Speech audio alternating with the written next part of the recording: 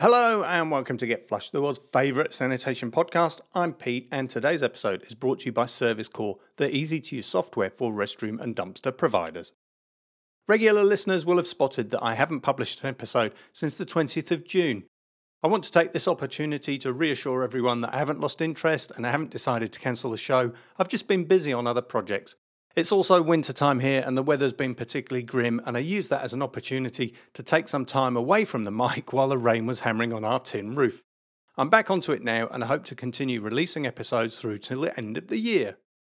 The subject of today's episode was inspired by a question from James Cantlmay in Phoenix, Arizona. James and his wife Kelly provide restrooms through their business, 310 Dust Control. And James asked, is there a standard operating procedure if you get covered in used blue? I had a new guy blow the discharge hose off today and he got blasted. To sum it up, one of James' staff managed to get covered in a spillage of septic waste. And by that I mean all the poo, pee, paper, blood, sanitary towels, vomit, condoms, all the other unmentionables, plus the chemicals and the water that you typically collect when you service a portable restroom. Before I go any further, I absolutely want to stress, when I'm pumping restrooms and discharging waste, I really don't want to eat or wear the product. But you know, accidents do happen, and even with the best controls and the most practiced technique, there's always a risk that you'll be exposed to the odd splash of waste during a working week. So what exactly should you do if a spillage occurs? Let's find out. I'll start with a true story. Driver A arrived in the yard at the end of a busy day pumping toilets. He was in a truck with a fixed tank and the vacuum pump was powered by a PTO or power takeoff. In simple terms, that meant that engine on the truck drove the vacuum pump, and this particular pump was fitted with a counterclockwise rotation so it could be put into reverse to pressurise the waste tank and blow the contents into the wastewater receiver. On this particular day, the driver parked on the pad, connected the dump hose, engaged the PTO and reversed the pump. He waited a few minutes for the pressure to build and then he opened the valve to discharge the waste. At that point, he decided to save a few minutes by giving the truck a washdown with a water blaster which was parked next to the pad. He'd washed off one side of the truck and was just starting on the back when everything stopped. The truck engine died, the warning beeper in the cab went off, and because the engine wasn't running, the PTO stopped and the vacuum pump stopped pumping. The driver walked around the truck scratching his head, and when he got to the discharge hose, he decided to release the clips on the camlock valve, and at that point the discharge hose blew off and 500 gallons of pressurised waste spurted out of the tank. It went everywhere. It sprayed all over the yard, all over the building, all over the clean restrooms in storage, all over the cars parked next door, all over the driver, and all over another staff member who happened to be walking past. And when I say all over, I mean they were both absolutely covered in thick blue-green, foul-smelling porridge from head to toe. It was in their hair, on their faces, in their boots and all over their clothes. When the passerby took his specs off, he looked like a panda with two skin-coloured patches round his eyes. When the crew cleaned up, they discovered that the driver had knocked the emergency stop button on the deck of the truck with the hose from the pressure washer. Now I'm actually surprised that he managed to undo the camlock clips because they were under immense pressure, but I'm even more amazed that the hose didn't cause serious injury or harm when it blew off. Now we can laugh about that incident, but heaven forbid you ever find yourself in a similar situation. How would you clean up and how would you respond? And perhaps more importantly, what could you do to make sure that nobody got sick if an incident like that did occur? As I said earlier, the waste from portable restrooms contain the obvious elements of pee, poo, blood, chemicals and anything else that has been flushed down or dropped into the toilet. It will contain pathogens, viruses, bacteria and germs. In many jurisdictions, it's categorised as a Class 6.2 dangerous substance, which is recognised as toxic and harmful to life. That means there are strict regulations and controls on how you handle it, transport it and dispose of it. That said, I'm aware that some states are more relaxed and they don't require such strict compliance. That doesn't make their waste any less toxic, it just imposes fewer legal controls. My first recommendation is that prevention is always better than a cure. With the proper equipment, the right technique and due care and attention, you really shouldn't have a major spillage like the one I described. But as I said, the odd splash probably will land on you during the week. You'll get dribbles from the suction wand, splashes when you pump the toilet and when you rack and unrack the hose, and you'll probably get a few leaks when you discharge. Good operators will get to know their equipment and they'll develop a technique that reduces those spills. Now, because we're handling septic waste, everyone who works as a restroom provider should definitely have their poo shots.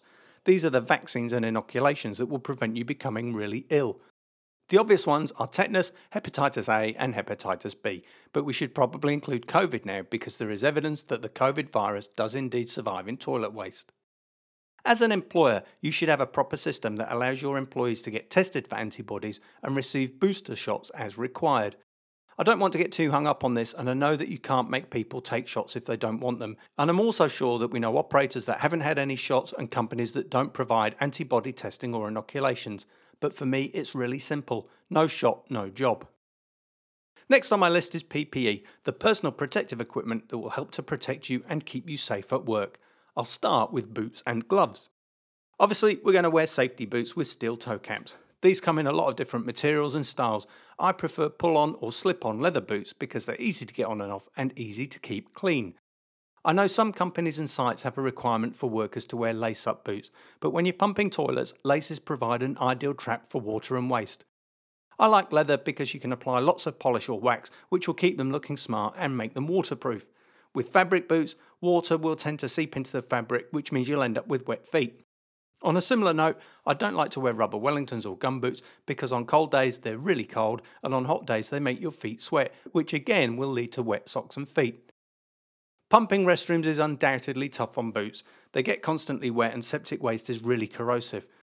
Don't be shocked if your boots start to look shabby after a couple of months and need replacing before they're 6 months old.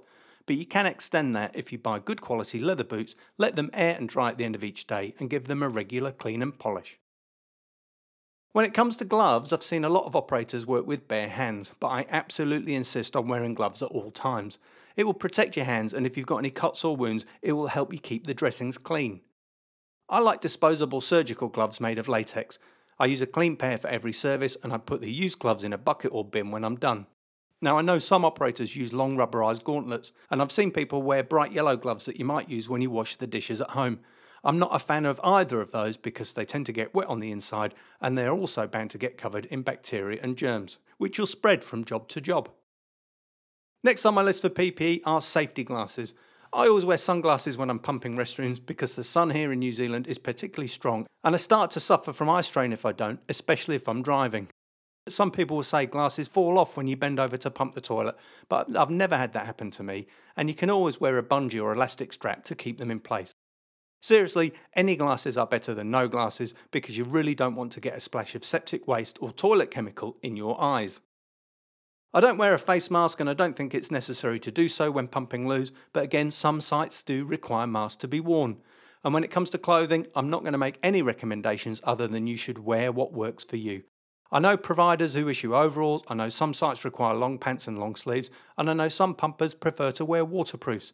I like to wear clean shorts and a fresh long sleeve top every day, which brings me on to two relevant questions. Should restroom operators provide shower facilities and should they provide a washing machine or laundry service for their staff? For me, the answer to both questions is absolutely yes. And in a competitive labour market where it's hard to attract and retain staff, small things like that will make a world of difference to the members of your team. With fuel prices at an all-time high, every extra hour our drivers are out on the road is costing at least $100. Driver wages and fuel are the biggest cost of PRO's businesses, which means inefficient routes are the number one thing eating into our profits currently. If this all sounds familiar, then you might ask yourself, are my routes optimized? Do my stop orders maximize service time and minimize windshield time? Is each route close to 8 hours? We all want to cut back on overtime. Do my routes have the right amount of stops and no overlap? If you answered no or unsure about any of these, then you should look at ServiceCore software. ServiceCore is an easy-to-use software built specifically for liquid waste and roll-off businesses. It's going to help you get your jobs done, get paid, and provide better service to all your customers. ServiceCore's routing engine is going to make sure all your routes are optimized, balanced, and dense with only a few clicks, so you can go to sleep at night knowing you're getting every last dollar of profit you can out of each of your routes. Now's the time you need to be thinking about this. Come see what we can do at servicecore.com. Before I get into the process of cleaning up, let's talk about spill kits. A spill kit is the term used to refer to the equipment and materials used to stop and contain the spillage, collect and remove any waste, and then decontaminate or clean up the ground. Obviously here we're talking about accidental spills away from the designated dump point. You should always carry a spill kit on your trucks, and there should always be one in the yard. For septic waste, you might be surprised to know that you don't need to buy anything flash. You can use household materials found in most supermarkets or hardware stores, and there are 4 elements to a spill kit: the containment equipment, absorbent material, spill handling equipment, and a container for disposal. I'll talk through each of these in turn. To contain a spill, you need something long that you can lay on the ground to create a barrier or boom.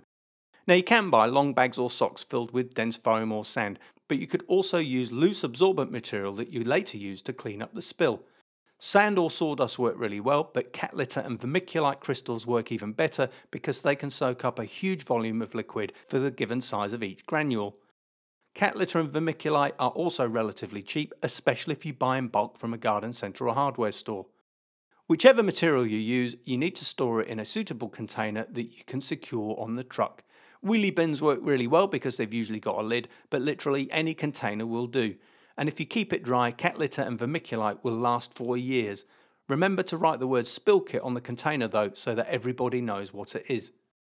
When it comes to handling the spillage, PROs have an advantage because they're usually in a truck with a vacuum pump and suction wand, and they're designed specifically to suck up septic waste really quickly and easily without having to use any other tools. Obviously, if the spillage is on the ground, you need to be careful that you don't suck up any rocks, stones or debris, but you'd be surprised at how quickly you can make a spillage disappear if you suck it up with a wand. If you've spread out your absorbent material, you'll need a shovel to scrape it up and some thick polythene bags to put it in, and then somewhere to dump that waste once you leave the site. If it's bagged, it can go into a skip or a bin. Whatever you do, please don't try to dump it at the wastewater treatment plant or pour it into the sewer. When it comes to decontaminating the site, I like to use a disinfectant spray. A dilution of household bleach works well and is colourless. I wouldn't, however, use blue, because although most blue toilet chemicals contain a disinfectant, the blue dye will spread a really long way as soon as it mixes with water. I once accidentally dropped a blue sachet which burst on the ground in a gravel car park. Even though I spent ages cleaning up, you could still see traces of blue when I finally left, and the site manager rang to complain before I got back to the yard. In his mind, I'd left toilet waste on the ground. The last thing you should have in your spill kit is a set of instructions and a list of emergency phone numbers. In New Zealand, we've got a pollutions hotline, but I'd only call them if it was a major spillage that risked going into the waterway. Usually, the number for the office, the local council or environmental agency will do. These details should be on a laminated card kept inside the spill kit or written on the outside of the spill kit container. And on that note, don't assume that your staff know how to use the spill kit. Talk about the procedure before the spillage occurs, get them to check their spill kits as part of their vehicle checks, and make sure they know what to do and who to contact. The last part of today's episode is about the personal cleanup.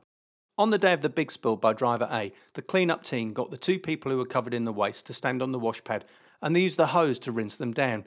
They told them to strip down to their undies, put all their boots and clothes into a skip. They were fortunate because there was a shower at the yard and a stock of spare clothes, but honestly, it takes an awful lot of scrubbing before you start to smell and feel clean after an event like that. You'll catch a whiff of it for days afterwards. I'd probably want to shave my head, peel my skin and go through gallons of deodorant for at least the next month.